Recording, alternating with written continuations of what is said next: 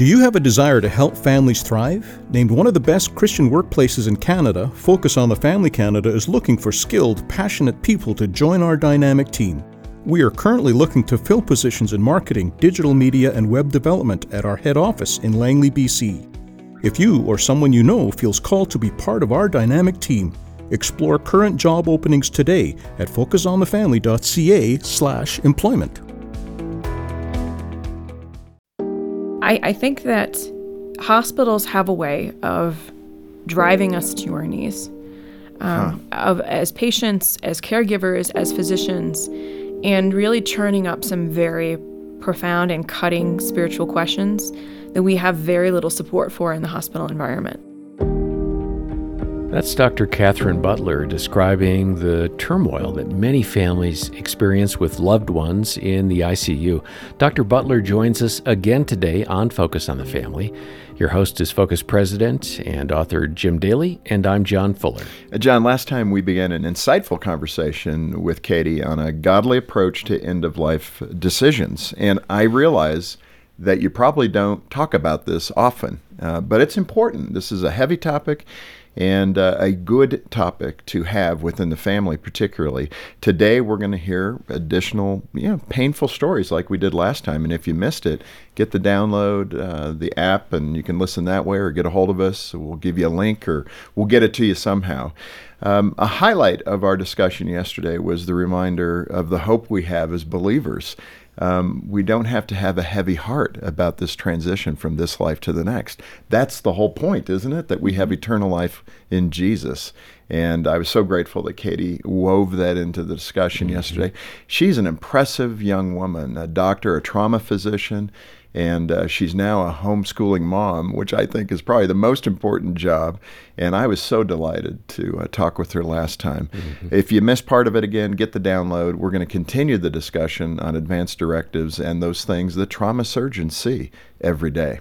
Yeah, and last time, Jim, for those who watch on YouTube, they saw me writing some notes. I do that during interviews, and one of the notes I wrote down was we touched on advanced medical directives, and I thought, I need to make sure ours are up to date. And then I thought, we have elderly parents. I need to make sure that we know what their wishes are now before something happens. So really practical, very helpful conversation. More to come today. Let me just say that Dr. Butler has captured so much of her wisdom and insights in a great book. It's called Between Life and Death, a gospel-centered guide to end-of-life medical care. Of course, we have that here at Focus on the Family. Just call 1-800, the letter A in the word family, or stop by focusonthefamily.ca for your copy. Katie, last time you mentioned these 4 core principles, which really is the basis for the book. Can you refresh us, and those that didn't hear yesterday's program, tell us what those 4 principles are? Sure. So a biblical approach to end-of-life care focuses on the fact that life is sacred and something that we're called to protect. And in that setting, in end-of-life scenarios, it prompts us to try to seek after treatments that have the potential to cure, to bring about full recovery. However, also, God ultimately has authority over our life and death is something that will come to all of us. And he can work even through our death for the good of those who love him. And so while we are called to protect life and should pursue treatments with the potential for cure, at the end of life, when our measures don't promise recovery, we should be very careful about foisting treatments that are potentially futile on people. The third is that we're to have mercy and compassion and love our neighbor as ourselves. And when it comes to the bedside in these scenarios, that means having an awareness of the fact that our treatments can cause suffering, sometimes very marked suffering. And the fourth, which is the most important of all, is that we have hope in Christ that transforms death from something to be feared at all costs to something that through the cross brings us into eternal communion with the Lord. Yeah. And those are all great principles, and we covered them, again, in pretty good detail last time, so get the download.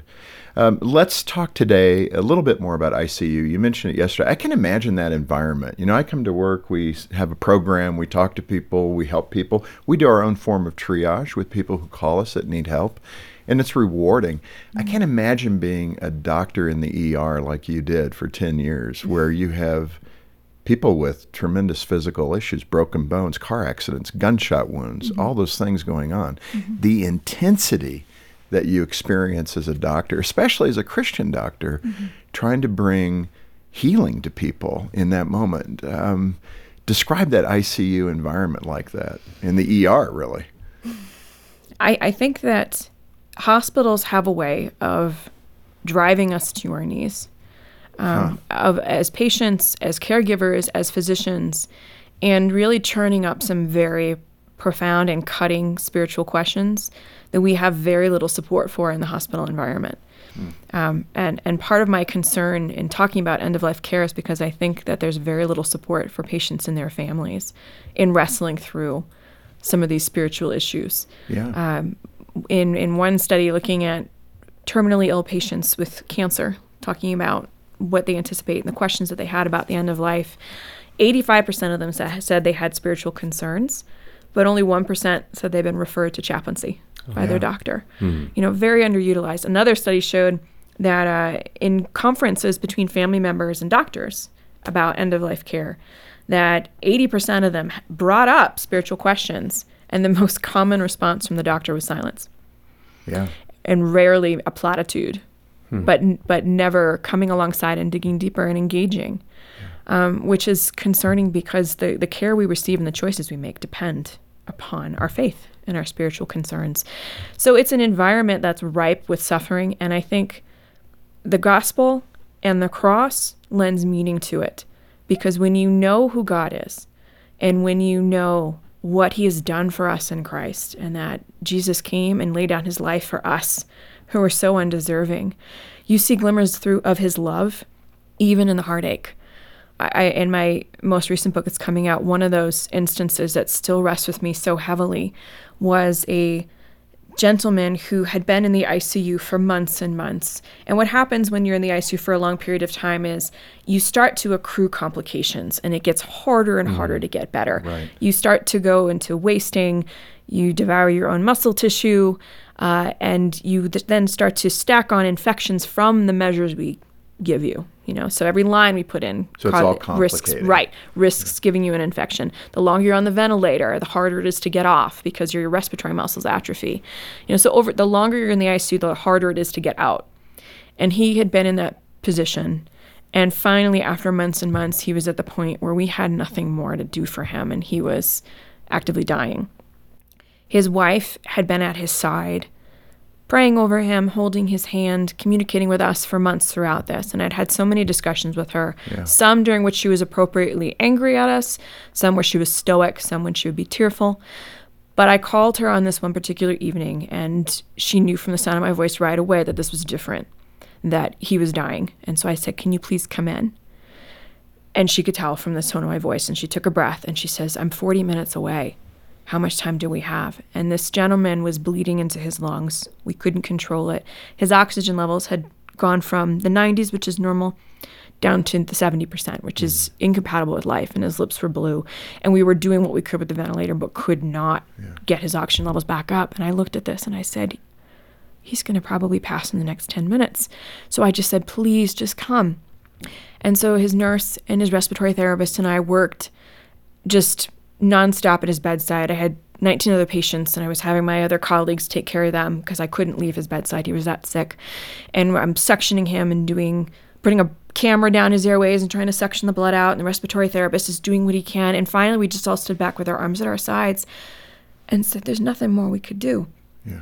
And at that point, all I could do was pray. And I just said, "Lord, please, they've been through this ordeal. Let him hold on till she gets here. Please, whatever you need to do. If you need to part the cars like the Red Sea on Commonwealth Avenue, whatever, please let her get here." And I watched the monitor and was stunned because for the next half hour, his heart continued. Just kept going. Yeah, with oxygen levels that were not compatible with life. He should have arrested right away. And then the moment she comes rushing into the ICU, she's got her coat zipped up to her chin still because it was November in Boston. And she rushes to the bedside. She holds his hand. And at that moment, his heart stopped. Wow. And so this was I would see this often, but I would see it only because the Bible convicts us and shows us about how God is good, even in calamity. And it was this horrible situation. And yes, I would have wanted him to still live, and I wish we could have done more for him. But what a point of grace that he would answer that prayer and allow them one last handhold. Yeah. So you see terrible suffering and you see horror. But when you really lean into Scripture and see that God's steadfast love for us endures forever, then you also see glimmers of his love and mercy. And what a beautiful illustration of the bigger picture. Yeah. Right? Yeah. I mean, our human existence is just that. It's just what's here. Right. But the spiritual dimension is so much more. Yeah. That God would hold on. Exactly. And let them have that last moment. And, those heartbreaking situations like the one you just described, I've heard of stories where some people who are struggling with their health at end of life believe somehow they interpret that they have sinned against God, that he's not answering prayer. And I'm sure you've seen that as a Christian doctor. How do you counsel that person that's really heaping on the guilt in the midst of their dying? Yeah. I had one mother of a teenage girl for whom I cared, and she had just an awful, awful course. She'd been in a car accident, and we got her through all the injuries, but she had horrible complications from a feeding tube that we placed. And basically her abdomen was locked in with infection that we never got a handle on. And after 3 months in the ICU, she very clearly was dying. And I had a conversation with her mom, and her mom broke down and said, "Do you think God's punishing me because I don't go to church anymore? Wow. Do you think that's why she's dying?" So just like you said, the kind of grief that you can bear and the guilt. But I think the Bible points us in another direction, that we don't know always why we suffer or why awful things happen, but we see so many examples throughout the Bible of God affecting good that we can't comprehend, even through our suffering. I think of John 11, when Lazarus is dying and Jesus receives word. And our expectation from the outside would be the only good thing would be for Jesus to go and heal him. Sure. Right? But he delays. And he tells his disciples, "I'm delaying so that God's glory might be shown to you." And he arrives, and Lazarus has died in his delay. And Mary and Martha say, "If you'd been here, he would have lived." There's that kind of grief. Why weren't you here? And then he raises Lazarus from the dead in the company of all these mourners who are gathered, who can see God's glory in Christ. And so what you see is that we might not know the answer for suffering, but we do see that, like from Romans 8:28, he works through all things for the good of those who love him, in even the bad moments. And because something bad has happened doesn't mean that we've done something to earn that punishment. This Focus on the Family broadcast will continue in just a moment.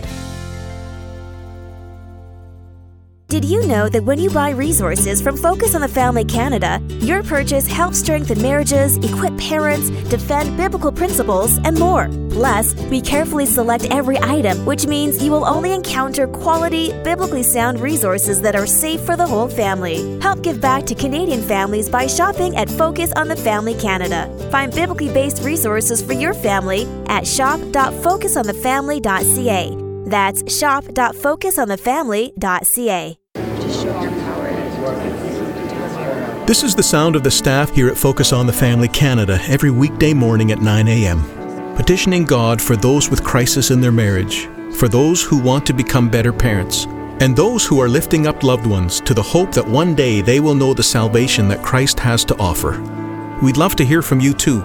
Call us today with your prayer requests at 1-800-A-FAMILY or email us at prayer@fotf.ca. Are you facing challenges as you raise your kids? Have questions about conflict in marriage? For generations, Focus on the Family Canada has been giving trusted guidance to nearly any topic families are facing, and it's all available on our free app. Explore a huge library of broadcasts from well-known speakers who cover everything from growing in your faith to dealing with mental health challenges. Search for Focus on the Family Canada in your app store and start exploring all the resources available to you for free. Thanks for listening to Focus on the Family.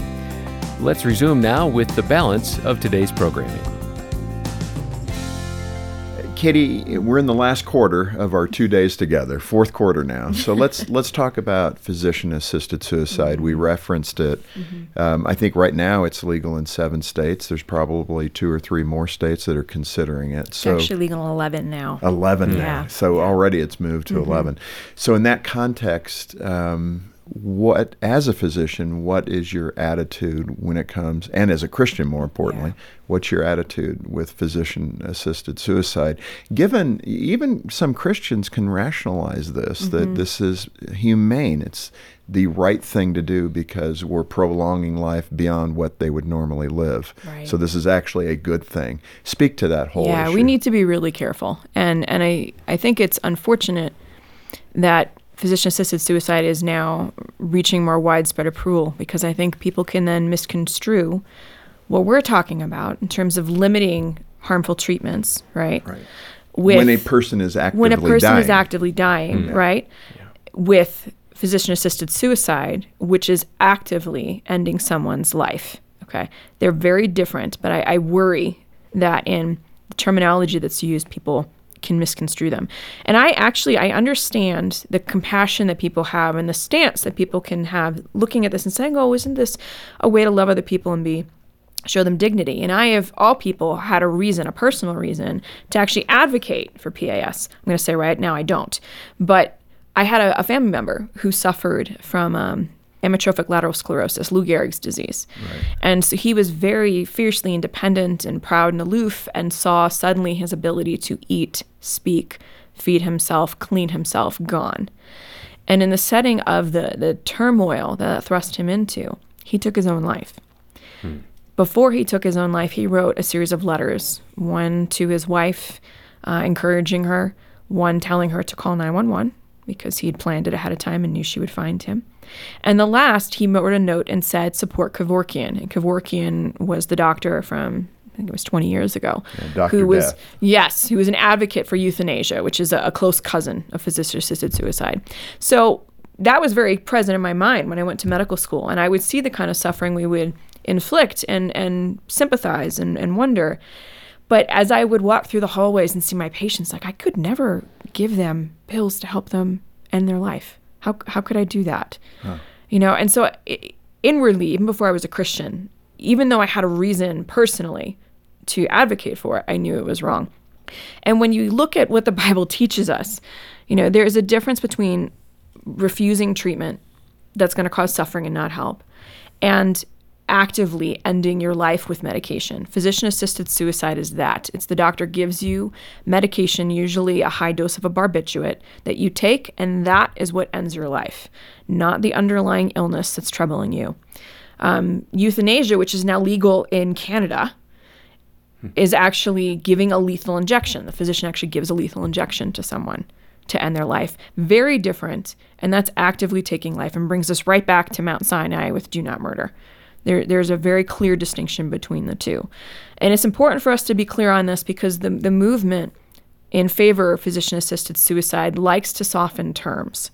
So there was a Gallup poll done about 10 years ago in which they phrased, do you think it's okay for a doctor to help someone end their life without suffering? And 64% said yes. Right, it sounds like a good thing. Right, when you change the term to suicide, the approval went down to 15%. People know it's wrong, but when you monkey with the language, suddenly it sounds more acceptable. And that's what has happened, is there's an active debate that physician-assisted suicide, which is the appropriate terminology, should be changed to medical aid in dying. So it's just important for people to be aware this is not the same as transitioning to comfort measures or withdrawing from life support. It's something active. It's the active taking of a life. Right. It's so important, and I hope people hear that clarification. And again, there's more in your book and that they can read. Let's move to those directives that you've mentioned throughout yesterday and today. Let's give another quick recap of the advanced directives, and then what is some of the best examples that you've seen that really have helped you as a doctor and the hospital where families have thought this through and really given you the direction you need. Yeah. So nobody likes to talk about these issues. There's no quicker way to shut up conversation during dinner than to bring up death. Nobody wants right. It's not party talk. Nobody wants to talk about it. And the questions make us uncomfortable, But the problem is that when we don't talk about it with our families, we risk straddling them and abandoning them in some really hard situations. So what do I mean by that? 75% of us will not be able to vouch for ourselves at the end of life. Wow. Either because the interventions we're on will rob us of a voice, or we're going to be too sick to actually speak our wishes. However, only 1 in 4 people in America has an advance directive on file guiding loved ones in what they should do. So it's actually the absolute inverse. Yes. Right. So most of us will not be able to speak for ourselves and will rely upon our loved ones next of kin to make decisions on our behalf. But only about 1/4 of us has actually given them instructions to do so. So advance directives are to try to guide our loved ones when we can't speak for ourselves, and also to ensure that our own wishes are respected. And they come in a number of flavors. The first thing is appointing a healthcare proxy or a durable healthcare power of attorney, which is someone that you appoint to advocate on your behalf and make decisions when you can't speak for yourself. And it's very important to do this. Because, number one, you want to make sure that you have discussions with that family member and that they are comfortable making decisions for you and that they know your wishes. And also because if you have one that you've specifically designated, it can alleviate some of the turmoil between family members when disagreements come up. So if you've had a discussion with your son or daughter and another son or daughter disagrees with what's decided upon, that person that you've designated can at least say, I know this is what mom or dad would want. We talked about it. Yeah. So it helps to equip them. You have a powerful story about a woman who was prepared to make decisions for her sister. And I think you express that as one of the better examples of how to do this. What happened? Yeah. So I had to help out a colleague in the operating room who was in crisis. He was caring for a woman who had a large tumor in her pelvis, and in trying to excise it, there was a network of blood vessels adherent to it, and they all tore. And so she spilled her blood volume into her pelvis in the span of a few minutes. So he called for help. I arrived, and the anesthesiologist was doing CPR, and we worked together and packed the pelvis and gave several liters of blood, stabilized her enough, sent her to interventional radiology to see if we could stop the bleeding with catheters. Could not do it. Came back to the operating room, packed again, brought her up to the intensive care unit where I had to a third time go in and try to stop the bleeding. And it had been hours and hours of us trying to save her. It was very clear that we were losing, that we were not going to be able to. And I had talked to her sister throughout this, and she understood and was very nervous and asked the appropriate questions. But I called, and she could hear from the tone of my voice that we were at the end. And so I said, please come in now. And when I went to see her in the waiting room, she looked like her sister. She looked like my patient. And she's sitting there jangling her keys. And I had this one eerie moment where my mind did a flip on me, and I thought, maybe she's okay. But sat down and was trembling because we'd been working so hard, and it's hard to admit that, no, we can't save her. And she stopped me mid-sentence and said, my sister wouldn't want any of what you're doing right now. And I was so surprised by the conviction with which she said it and the calm with which she said it. And she had tears in her eyes. And she said, I don't want to let my sister go. I don't want to lose her. But we talked about this so many times. We watched my mom die in the ICU, and it was horrible. And we so clearly talked together about what would be okay for us and what wouldn't. And she wouldn't want anything of what you're doing right now. She has faith in God, and just let her go to be with God. Can I see her before you let her go? And so she went, and she spent her last moments with her sister.